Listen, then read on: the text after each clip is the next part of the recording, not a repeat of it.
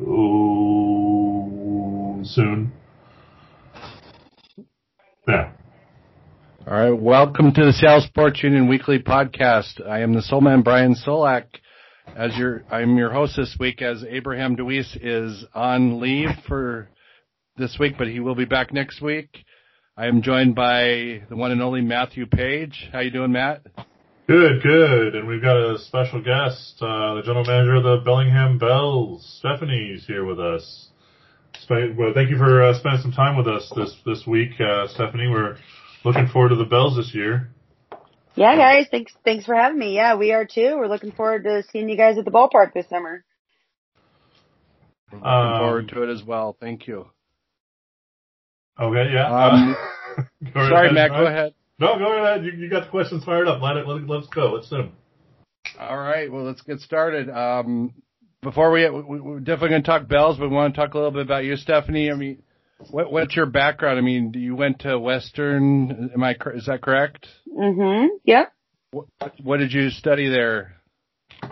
Yeah, so I went to Western and a long time ago. I'm starting to feel kind of old. I'm like double the age of all of our interns now, so we have nothing in common when they say they went to Western. I'm like, I went there, and they kind of look at me like, yeah, that was a long time ago. But I moved here. Yeah, exactly. I moved here to Bellingham about 15 years ago to go to Western, and as is pretty commonplace here in Bellingham, a lot of Western students find out that they love Bellingham, and they do whatever they can to not have to leave. And that's what I did. I stayed here in Bellingham. I got a job in advertising sales. I met my husband. We kind of laid down roots here, and I had an advertising sales territory for 4 or 5 years, and kind of found the Bells through that, and have been here ever since. But I've been here for the last 15 years or so, and Western's what got me here, and I honestly don't know that I'll ever leave. I really love it here. Yeah, I have to say, I live down in Everett, and yep. Every time I'm in Bellingham, I'm like, man, I could totally live here. Why don't I live here? I would much rather live here. You know, I mean, I like Everett, but I have to live within commute distance or whatever. But if I could, go permanent, work from home or whatever, I'd move to Bellingham probably in a heartbeat. It's a beautiful area, wonderful vibe of the town. Oh yeah. So are you from Washington? Yeah, I grew up in Eastern Washington, so I kind of traded out, a warmer climate and in the summer and snow in the winter, for something that I literally, like, true story, didn't own a rain jacket when I moved here. I didn't think I just didn't think I would need one. I had this like big parka, and I called my parents, and I was like 18, and I was like, I don't have a rain jacket, and it's been raining for like 32 days in a row. Like, I gotta figure this out. So, but yeah, I grew up in Yakima, which is kind of fun, because we have a West Coast League team there now, the Pippins, so that's really cool to go on those road trips, and my parents still live there, so cool connection with that team. But yeah, I grew up in Eastern Washington, and ended up here, so still close enough to family, but in a spot that I really like, and it's been a fun place to be for sure. Right on. Where's your husband from, if you don't mind me asking? Yeah, he's kind of from everywhere. What he usually tells people. Their family grew up in the Navy, and his dad was in the Navy, and he, I believe, lived in Pennsylvania, Texas, 8 years in Iceland. They were just Japan. I mean, they were just about everywhere. And so when they did come back and lay down roots, they settled in Sultan, which is up Highway 2 by Morrell. And so that's where he went to high school and where his family is now. And he ended up at Western as well. And both of us had the desire to stay here. And we've both been here ever since. Outstanding. If you don't mind, how long have the Bells been around? Will you tell us a little bit about the history of the Bellingham Bells? Yeah, the fun thing about the Bells is that the Bells, like a team named the Bells, has been around forever, for 80, 90, 100 years. and it's got a ton of history in our community. I actually have a book on my desk that a couple local folks wrote that's really impressive. It's called Bays to Bells, and it's about the history of the team, the Bells, in our community. You know, it's been all sorts of things. It's been a collegiate team. It's been a community team. There were times in the, you know, during World War I and II where a lot of the men were off in war and their wives played for the team. There's just all sorts of cool things that have happened. It's pretty common. I actually keep the book on my desk because it's pretty common that someone will give me a call or they'll show up and say, you know, my grandpa was a Bell in 1952. And I just look in the book because they have a glossary in the back of every player that they know that was involved with any of these teams. So I'm able to like look up their grandpa and see what his involvement was. So it's pretty cool. So the Bells have like really, really deep roots in our community, which is great. And that's really, we're very community minded and there's a lot of deep history there. Obviously Bellingham had some affiliated baseball in the 70s, 80s, and 90s. Everybody always talks about King Griffey Jr. Obviously, he played at Joe Martin Field, started his career when the Bellingham Mariners were there. The Giants were also there for a while. The Dodgers were as well. So, you know, there's been times in the history of Bellingham baseball where there was affiliated baseball. And then in 1999, the Bells came in as a collegiate team. At the time, they were in the Pacific International League, and then in 2005, they joined the West Coast League. So for about the last 15 years, the Bells have been a West Coast League team, but they've certainly been around a really long time. And I'm honestly still, I mean, I've been doing this job for 8 years, and I'm still learning things about the Bells in the community that people are telling me. So it's pretty cool. The roots are pretty deep. Yeah, if you just to let anyone know listening, you got to get that book. I bought it at one of the games 2 years ago now or whatever. I got the last copy, and so like it's bothered me to lend it to him at least once or twice, and so has Abraham. And it's a fascinating book. It's a great look into the past of the North Sound in general of teams.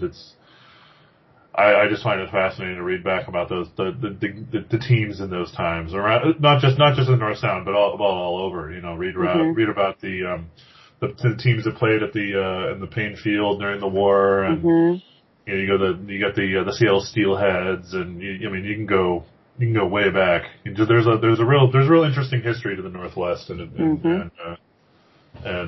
amateur / professional teams. But you had a question there, Brian, I think.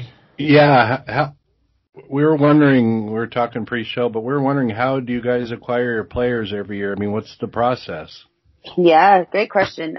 That's a question I get a lot because I think when people think about putting rosters together, they think about like scouting and like me being out there with a radar gun or something. And that's not actually how it happens at our level. So, you know, we have a really fantastic coaching staff and two of our coaches, they work with us pretty closely year round. So our head coach, Adam Giesland, and then our pitching coach and recruiting coordinator, Jim Clem, who's really kind of a legend, in the Northwest. I think he just got inducted into his 7th Hall of Fame. Cool. He's kind of one of those guys. And, wow. He just knows everyone. He's been, a coach for a long time.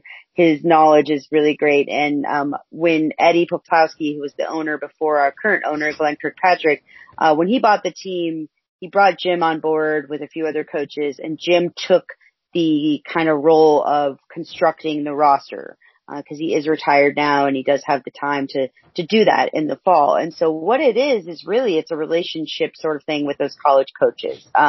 We oftentimes go back to the same programs, and, you know, you build the trust and understanding so that program, you know, they understand what you're looking for, what kind of kid you're looking for, what kind of player you're looking for. But that you also understand and the coach also understands what kind of experience that player is going to get when they come, and how they're going to be taken care of, and what kind of coaching they're going to get. And, you know, are we going to look out for their best interests and make sure that they don't get hurt and all those things. And so, it's really a trust building thing. And, you make those relationships, you have your contacts, and then what surprises people, I think, is that, it starts almost at the very end of the season, but sometimes it actually starts before the season even ends.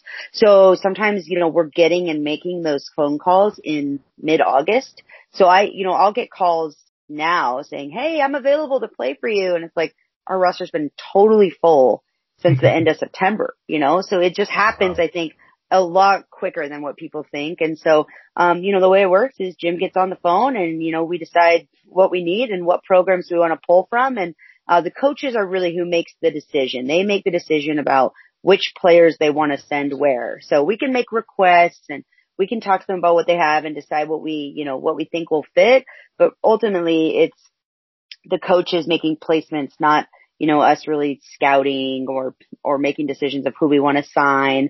And it's a lot of relationships and, it's a lot of, year after year. One example, we've worked with, John Savage at UCLA for the better part of 10 years. And, year after year, he understands what experience the kids are going to get. And so, he'll now call and say, hey, I've got a guy. He's a top 100 prospect. He's a possible second round draft pick. Like, I want him to go to you because I trust you and I know what's going to happen. And so that's kind of how you get your edge and how you can build a good roster. And, it's a cool process. Coach Clem could talk for hours and hours about how it all comes together. And one of the coolest parts about my job, is that, I'll get the downloads. Like, I don't have to do any of the really hard recruiting work. Coach Clem kind of does the heavy lifting, but I'll get all the information that he gets on these players, and it's extensive. I mean, he knows everything. He knows what kind of student they are. He knows what kind of kid they are. He knows everything about their pitches. I mean, he's just is like throwing all sorts of info out there, and we really do our research, which is cool. It's a cool process. And, you kind of get to the point where we're at now where we have a roster that looks awesome on paper. And now we just have to get everybody here, make sure they're healthy and see how it all comes together. I wanted to ask you about the different kinds of contracts. We heard reference to, like, some people get, like, 15-day contracts or shorter contracts, things like that. How do you decide those? Yeah. So the way that it kind of works is, basically, we're working with all college students, right? So everybody who's coming to us is enrolled somewhere. And there's two sorts of academic calendars. There's semester schools and there's quarter schools. And, kids who are at a quarter school, they aren't available until their classes are over. And that's usually not until mid-June. Our season starts at the beginning of June. And then you've also got, the regionals, the NCAA college baseball regionals, the World Series, that goes on through the entire month of June. And so we always know, okay, here's our roster, but we know right now, okay, 4 or 5 guys, they're going to still be taking classes till mid-June. Here's a couple other guys. Their program is red hot. There's a really good chance they go to a regional. Maybe they go to a super regional.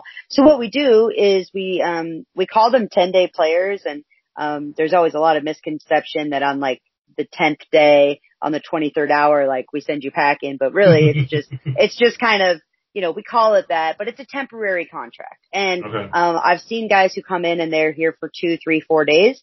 Some guys on those temporary contracts, they never leave. They stay the whole summer, and so it kind of depends. But what we do is we look and we see what our needs are, and then we go to, community colleges. So, our temporary contract players are normally local to the area, local-ish, Washington and Oregon, somewhere that they could get here by car and be flexible and not, have to fly across the country for 4 days or 5 days, and so, it's generally D3, community college. It's smaller programs, but man, those guys, it's guys who maybe aren't your typical West Coast League player because we normally do draw from D1 schools, but, there are so many good players that we've gotten that way. And every year, at least a couple of them make the team. And there have been guys who have been the WCL batting champ. There's been guys who have made the all-star team. All guys who started on a 10-day contract. And it's so awesome to watch those guys. I mean, they know they can do it and they come in with a chip on their shoulder and, are able to compete with the D1 guys. And it's really awesome to see. So, 10-day players are a big part of the whole league and how we can have success. And it's not just at the beginning. It's also at the end.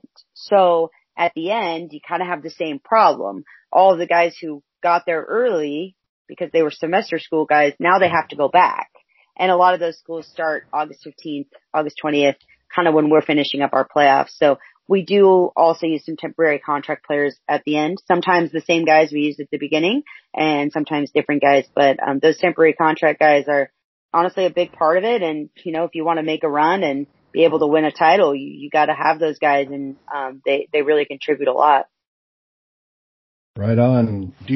I have to ask, do you get in a recruiting battle with like the Cape Cod League for players or any of the other leagues?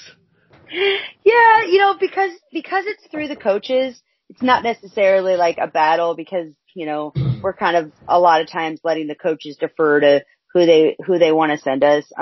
Occasionally, you know, you kind of hold your breath if you've signed a guy and he has a really, really good season because you're like, oh, the Cape might offer him a contract. and you know, the Cape, honestly, the West Coast League it's a great league. I mean, I think it's the best in the West Coast and it's really grown and we're going to have 16 teams next year and the talent's really grown. But the Cape Cod is the gold standard, right? And that's where the guys, when they get that offer, it's like, oh, I could go to the Cape Cod. So occasionally, you know, you're kind of holding your breath, but no, I think what the coaches do and we're totally on board with this is part of the experience here is for guys to get different experiences in different leagues. So to go out to the West Coast League for a summer and then to spend a summer in the Northwoods League and then to go to Cape Cod, you know, and so, that's really good for them. They get to see different parts of the country, you know, meet different folks, get different coaching. And so a lot of the coaches will kind of do that. They'll say, you know, you're going to spend a summer in the West Coast League and now next summer you're going to go out to the Northwoods or New England League or whatever. So yeah, no, we're all pretty friendly with each other. The college baseball world and in specific just the baseball world's pretty small and we all kind of cross paths and we're all pretty friendly with each other. No big recruiting battles. It sounds similar to when I think about it, it sounds similar to like the pipeline. You said about pipeline basically, you know, like that they do with college football recruiting into high schools and stuff. You go, you know, areas that you know and people that you know, you build the relationships and the coaches that trust you and send players to you and all that.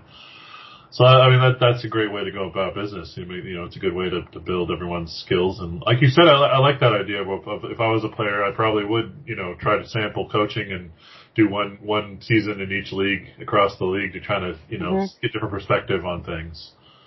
I can see how that'd be a good advantage, a good leg up before you hit the minors, or, you know, good minors for baseball. Yeah, well, that's kind of one of the things that college coaches like about summer ball, and that's one of the things that's really cool about it is it mimics the minor league experience in a lot of ways. You know, the colleges, they live a pretty good life in college baseball, right? They fly almost everywhere.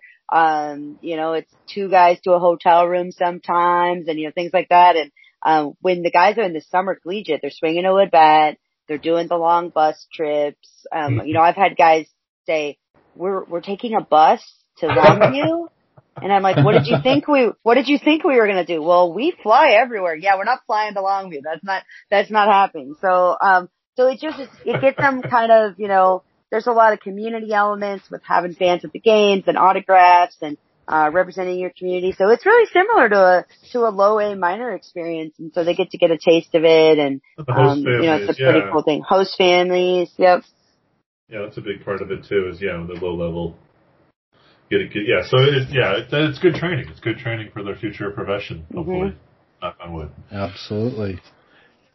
I'm curious. Is there like a big league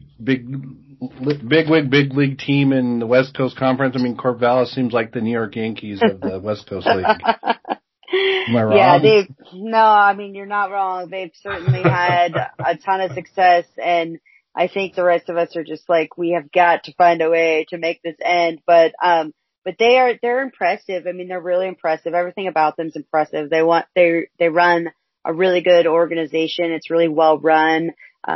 They've got good values. They're invested in their community. They obviously have a great facility. They play at Oregon State and they have just been really solid on the field. And, you know, we played them in the 2014 championship. We're lucky enough to come out on top. And then in 2016, we went down there, and played them the championship. It went 3 games, and, we were just talking about that the other day. Like, by all accounts, we probably should have won. Our team that year was absolutely stacked. We were so loaded, but it's just such a like crazy place to play. And if you go into Corvallis and you have to play game 3 there, like you're in trouble. Like it's just a hard place to play. They've got a great team, great fans, and they've been really talented, over the last few years. And so one of these days somebody's going to knock them off. But what they've been able to do is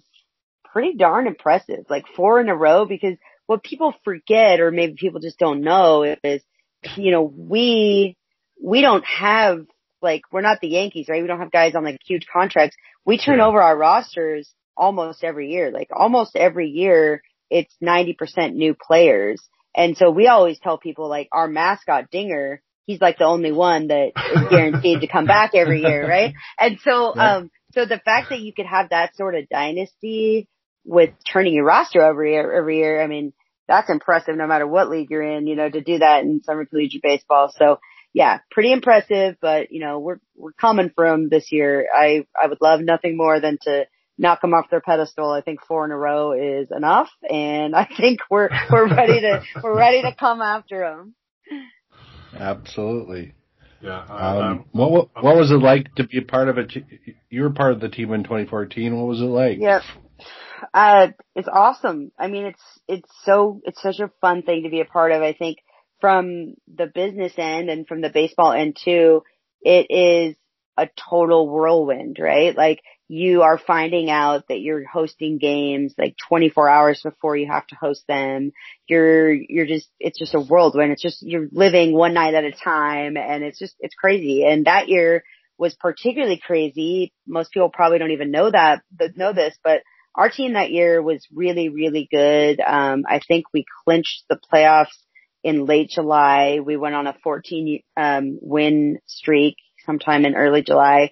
We were really talented, but before the season had started, the city of Bellingham had agreed to put in an all turf surface, or mostly turf, a dirt mound, but they were going to put synthetic turf in at the field, and they had said that they could do it, but that we had to agree to play our last 10 home games on the road so they could start construction. So we agreed to that, and so July 31st was our last home game. And then we were going to go on the road, and we had said we would play all our playoffs on the road and everything else. Well, of course, like, then we qualify, and we've got this team that's really good. The fans were like begging the city to delay construction. So they did delay construction to let us play at home for the divisional series, but they said, this will be it. And then we won the divisional series, and the fans like were begging the city. So the city did let us host it. We delayed the project about a month, and we're sorry for that, but it was worth it. And, and it was such a cool thing. I think the coolest thing, is just thinking about when, it was a great game. It was Corvallis. It was a 3-2 game, and it just went down to the final pitch, and you could just feel the tension in the stadium. But, the community was just going nuts, and there was 5 or 6, year old kids, like 50 of them, that just ran out on the field. And I don't know where they came from, but it was so cool thinking that those kids might love baseball, might start to love baseball, or want to play baseball, or just, have this positive memory of the game because of that night. And I still get like goosebumps when I think about that night and how our community was just, they were so jazzed, and I've never seen anything that cool in the stadium, since then. It was just the coolest thing. And, it's special, right? I mean, to be able to be on top in anything is really special. But it is also very odd because it's really cool, and it was just a great memory. And the next morning, everyone is gone except the front office and the mascot. Like everybody goes back. And so that's summer ball for you, right? That's how it is. So it was very cool though. Very special, and, very cool for the kids. Lots of cool memories, and, definitely something I hope that we can, I've gotten to be part of a couple other championship series, and that's very fun, very cool, very memorable. So something I'm hopeful we can bring for our fans again. Nice. Do you have another? Matt and I were talking pre-show, and he mentioned he was Do you have another like favorite moment or two you'd care to share with us and our fans? Oh, wow. Yeah, I mean, there's so many, right? But like, so one that everybody always talks about that really sticks out to me is, that same year, actually, in 2014, and we were playing Cowlitz, the night before the 4th of July, so July 3rd. And it was a fireworks show. And so we had our fireworks show planned and everything was all queued up, and I think that it was like a 3-2 game or something, and we thought we were going to get out of it, and the game was going like blazing fast. And so we were worried because we thought we were going to have to stall to set off the fireworks. So we were starting to think of all these ways that we could stall to keep the fans in the ballpark after the game got over so it would get dark enough to let the fireworks off. And then they tied the game.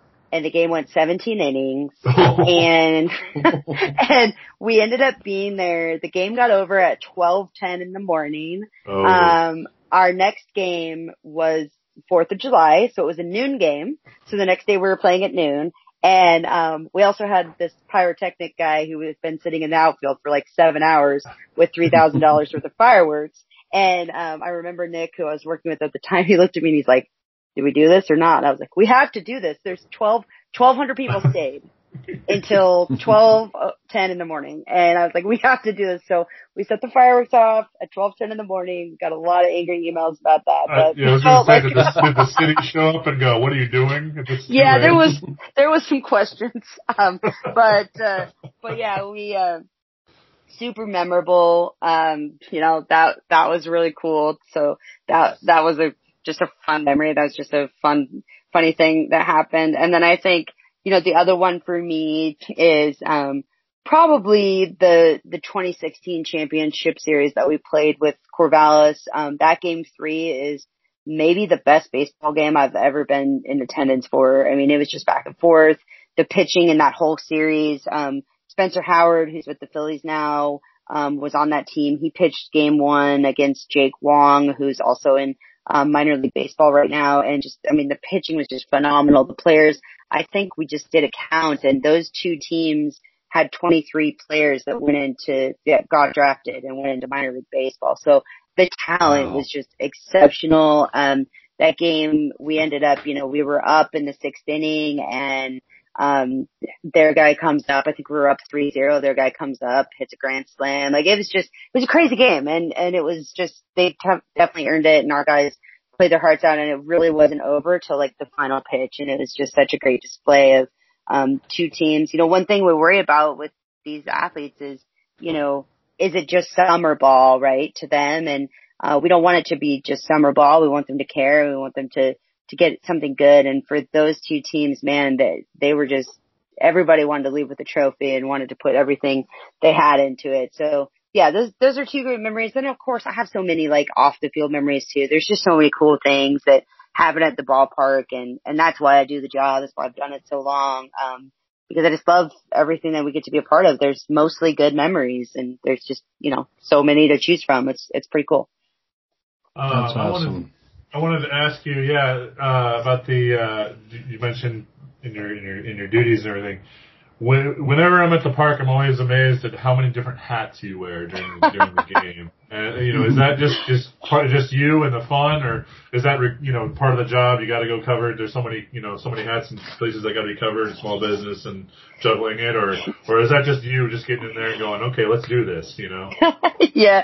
I think that, at this level, the job does require wearing a lot of hats. And we all do it, and we all have, we have small staffs, and, a minor league baseball staff is generally, about a front office might be about 10 people, and we have 2.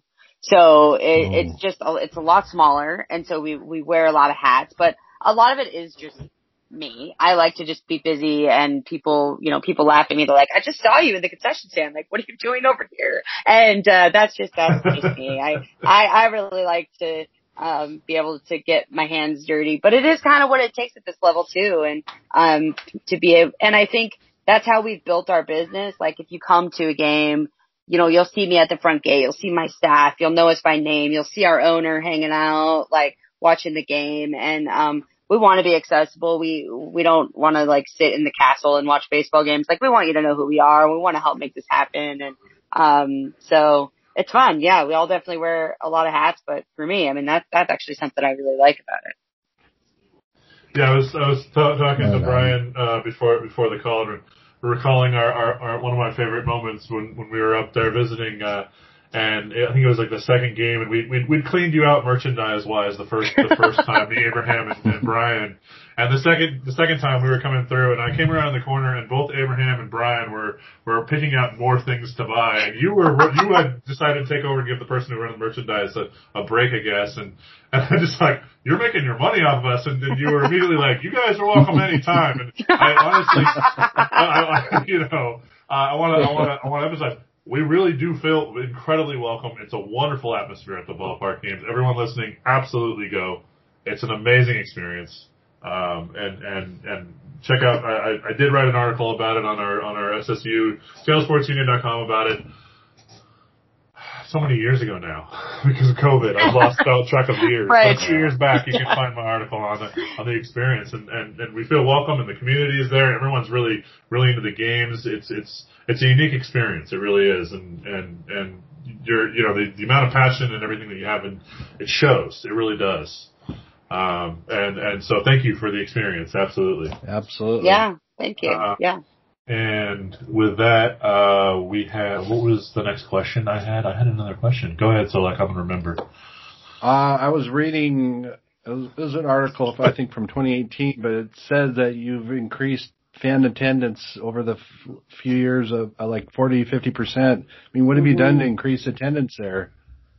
Yeah, well, that's a long play. And we've really been, so I've been here for 8 years. I've worked for 2 really great owners, and I'm really fortunate, in that way. And so the first owner that I worked for, the owner that hired me, Eddie Popowski, he actually bought the team in 2011, and he bought the team because his son, Danny, was playing in the West Coast League. He didn't really know a lot about summer baseball. His son, Danny, was out at Georgetown, and he got placed at Walla Walla. And so Eddie and his wife came up and watched here in Bellingham when Walla Walla came up. And Eddie had family in Bellingham. He loves Bellingham. But at the time, the Bells were averaging about 200 fans a game. Their owners didn't live in town. There wasn't a ton of passion and energy in the ballpark. And he just was like, Bellingham is an awesome place.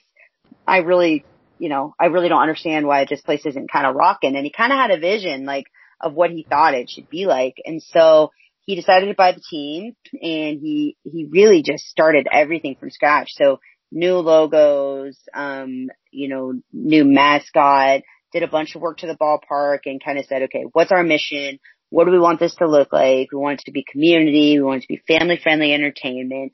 And he just built it kind of like 1 year at a time. Like, all right, the way I always tell people is like, we kind of knocked the house down, and then we built the foundation, and then we built on top of it, and then we added the paint, and now we're kind of doing the yard. That's kind of what I tell people. It's like, it's just kind of one thing at a time. And so, that's kind of what he did. And we did it through, we tried to not make any promises to the community and the fans that we couldn't keep.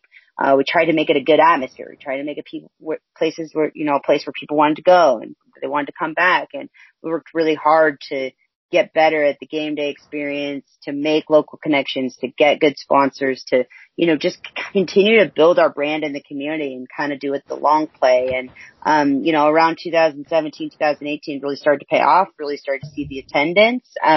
Eddie sold the team in 18 to our current owner, Glenn Kirkpatrick, who just kind of ramped it up a level. Like, Glenn is just a big marketing and promotions guy, and he just helped us kind of get there with the branding and the ballpark experience. And we kind of just took, now people kind of knew who we were and what we could deliver, and they trusted us, and we kind of just ramped up the atmosphere and the marketing, and, just kind of tried to make the ballpark feel like, hey, here's a place you want to be. And, it's really paid off, and we're really super grateful. Our community has the support they've shown us has just been crazy. And I haven't put tickets on sale for this year, and I am literally having to tell people no, not yet.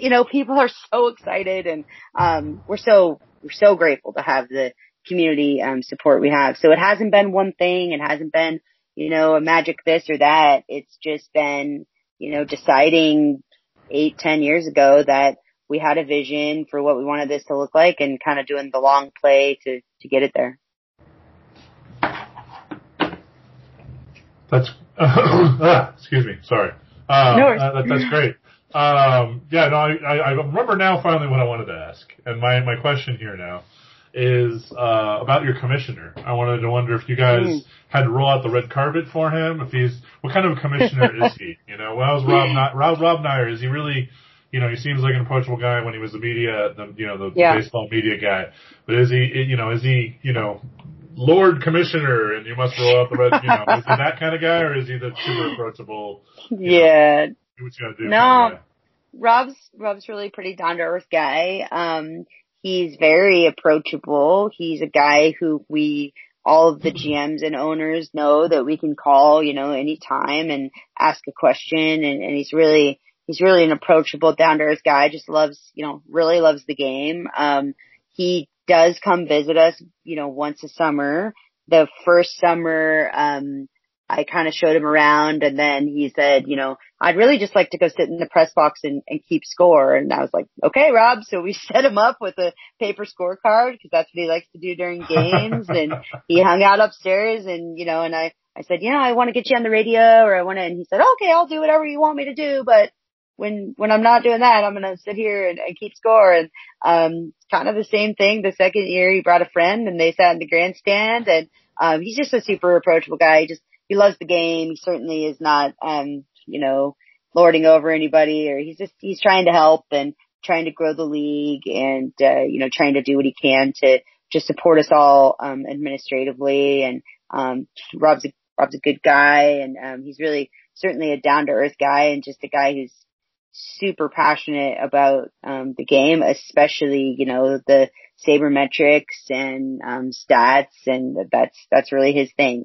That's out of the game. So, really good guy though. He's, been a good representative of the league and, a guy that, we've all enjoyed getting to know. Okay. So what would you say now if we hit pause on the record? What's the real story about Rotten Hopkins? now that you've said what you're supposed to say about Rob Nyer,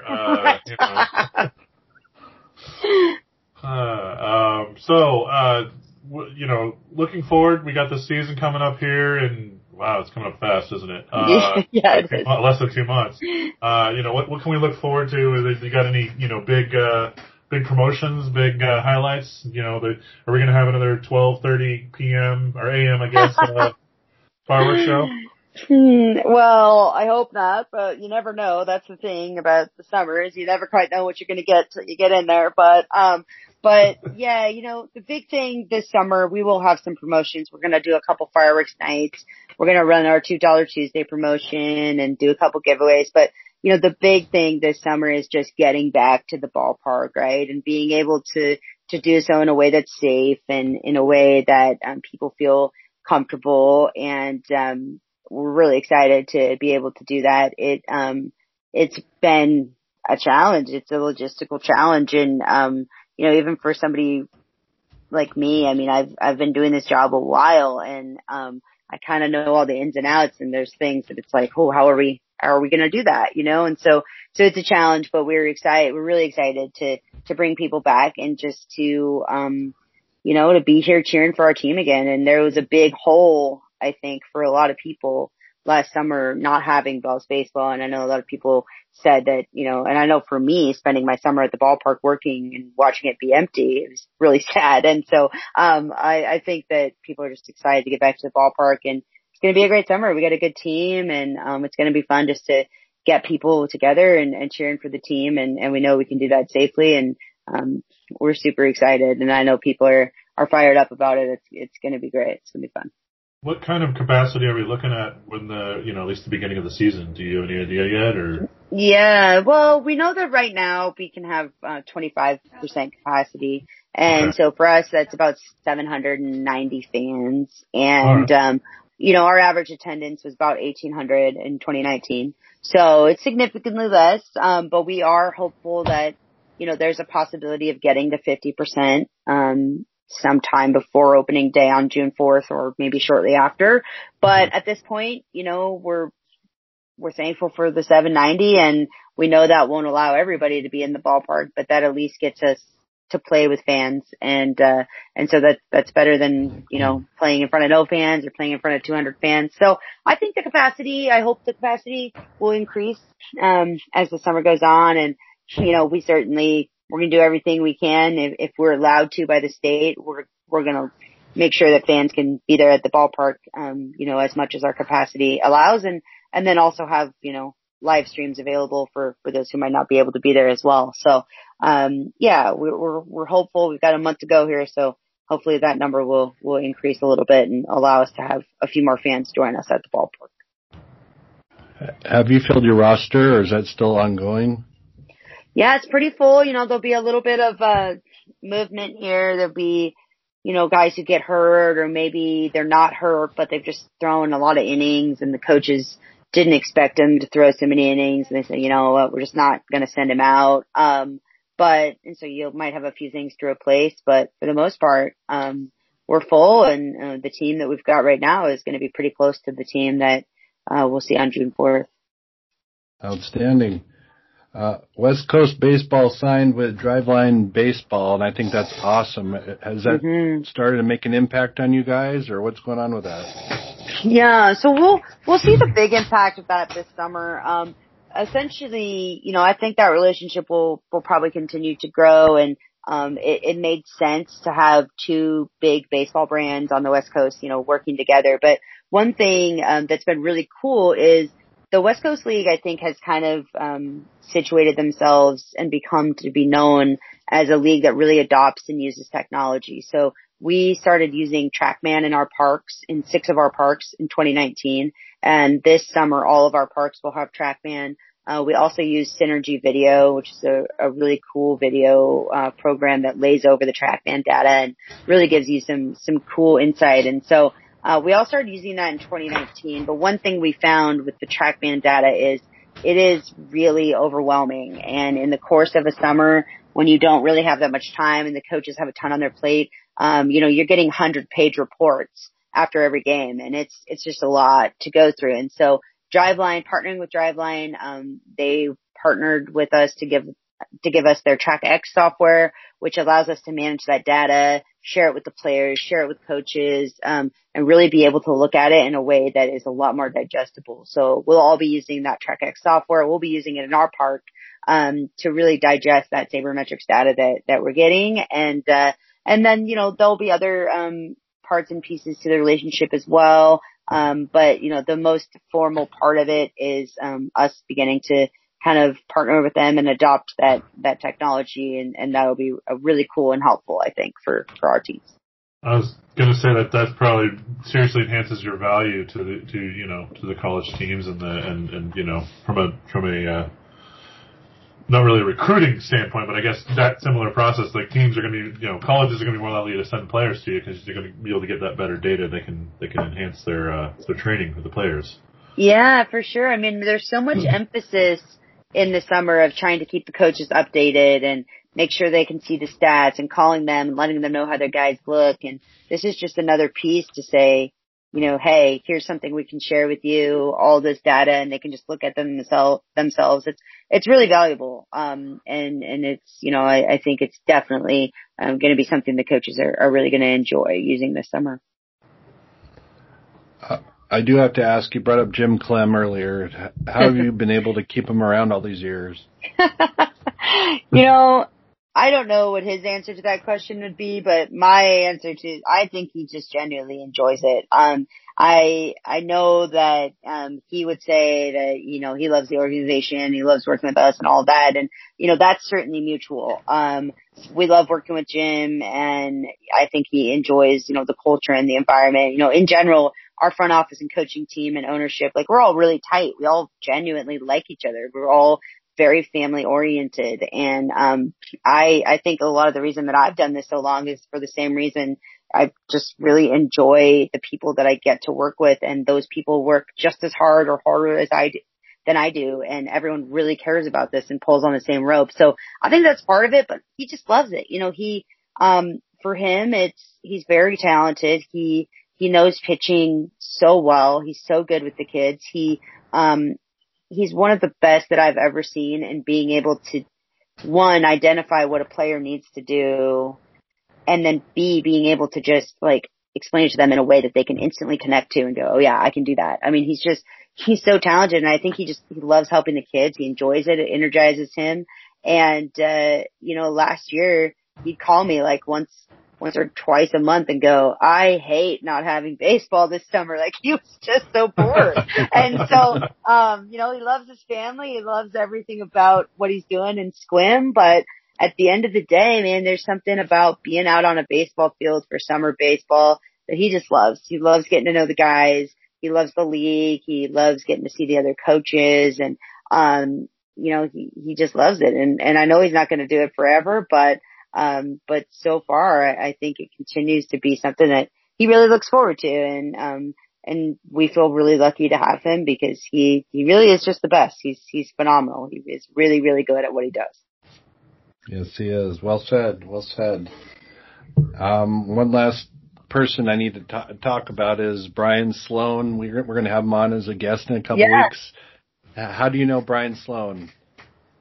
Yeah, so, well, a couple ways. So I actually met Brian, very early on when I started this job, when he was at the Aqua Sox and, when he was running the Aqua Sox, and he was very kind to us. He let me bring my staff down, and kind of shadow his staff, and he, you know, we would do that at the beginning of the season so that our game day staff could kind of see what it was supposed to look like, and we would take them to an Aqua Sox game, and he was very kind to us and he very helpful. And then a couple years later, I think in 2017 sometime, he actually was the commissioner of the West Coast League for some time. So got to work with Brian a bit in that way as well, and then just had kind of kept in touch. But talk about a good guy. Brian's a great guy.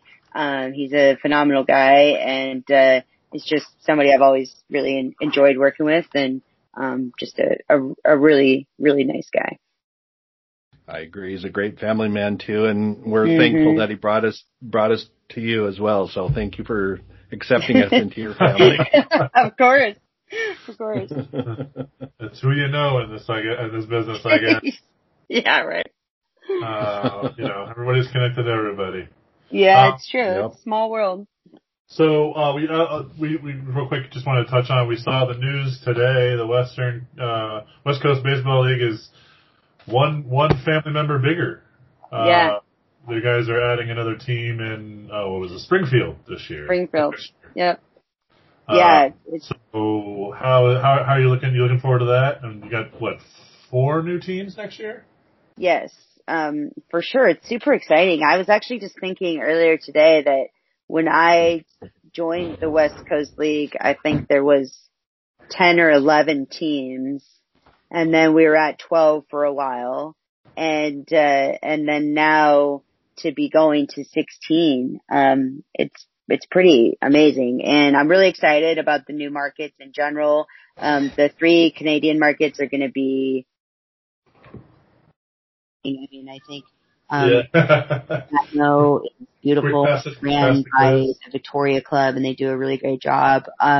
It's Edmonton is going to be, that's an amazing facility. It seats 9,000 people. That's going to be very cool. And then Kamloops. I'm super excited about Kamloops. They've got a great ownership group. It's in a cool location.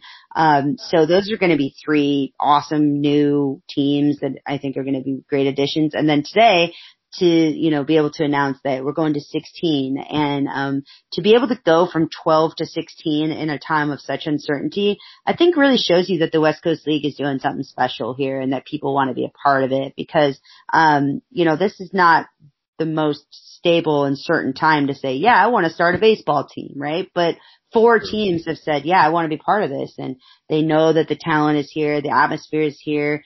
We've got 12 current teams who have really shown, what this can look like and what this can mean in a community. And Springfield's going to be a great market. This is another Oregon market. I don't know if you guys saw their logo, but I think it's really awesome. It's super cool. It just, it looks good, and I'm really excited to get down there. I've been to all the markets in the league, so I get excited when there's new ones so I can start checking them out. So it'll be really fun to do that, next year. That actually brings me to my next question, though. The Canadian teams that signed that were going to be this year, but they've now been canceled because of our continuing, pandemic situation. Do we have any idea what's happening to the players that may have committed to those teams? Yeah. Are you guys giving them up among the rest, or trying to look after them? I think that as a league, teams made every effort if they had room to take those players. The unfortunate thing is that not every team, like I know our team, we didn't have a whole lot of room. So we actually didn't have any room at the time of the announcement, and so we didn't pick any up. But I know that other teams did, and there was a lot of communication between GMs, between the Canadian teams reaching out and saying, hey, I have this player and this player.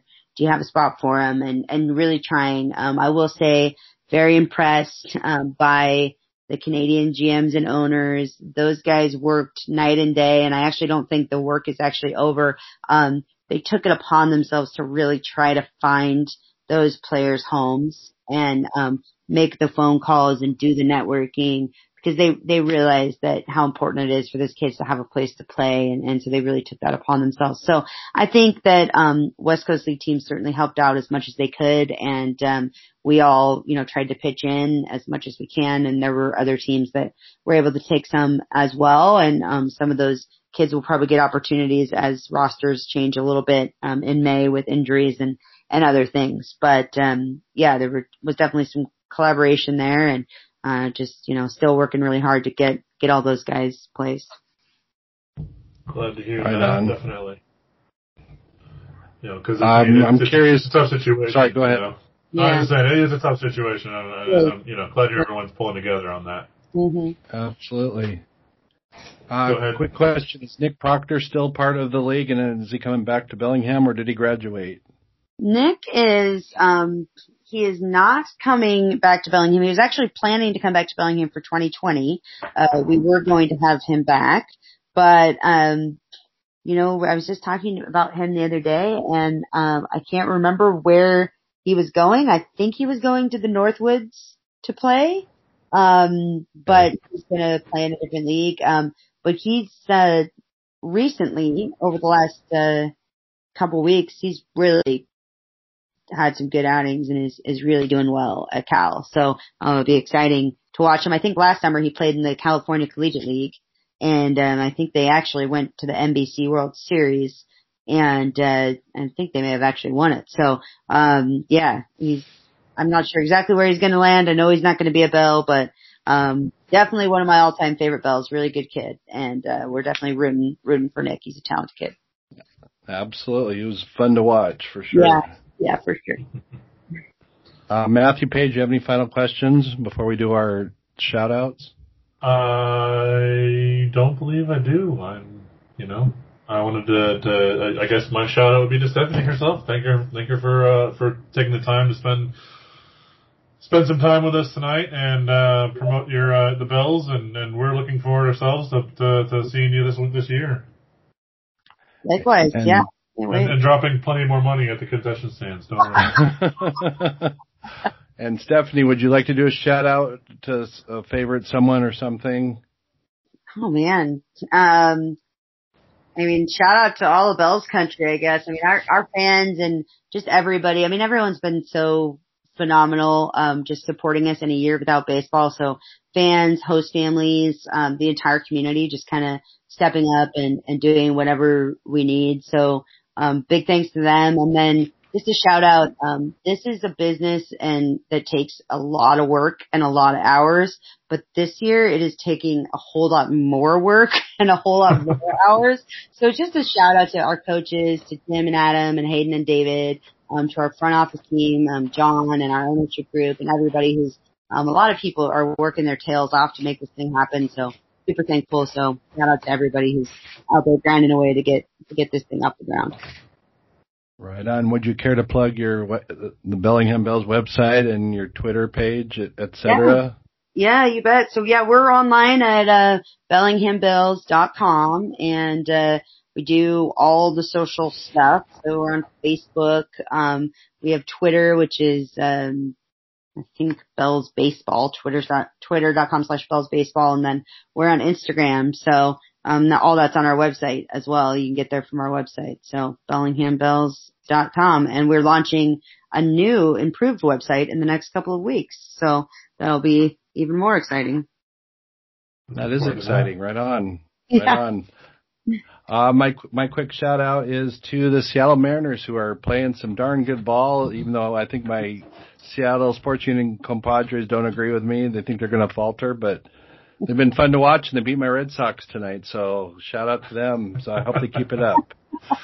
And I want to give one last shout out to our colleague and co-host, Abraham Deweese, who's lost a family member this week and is at the funeral, and that's why he couldn't be with us tonight. But he's here in spirit, and I'm sure he'd be here to make a smart-ass remark at me. And I would say we miss him, but I don't want to give him the satisfaction. Yeah.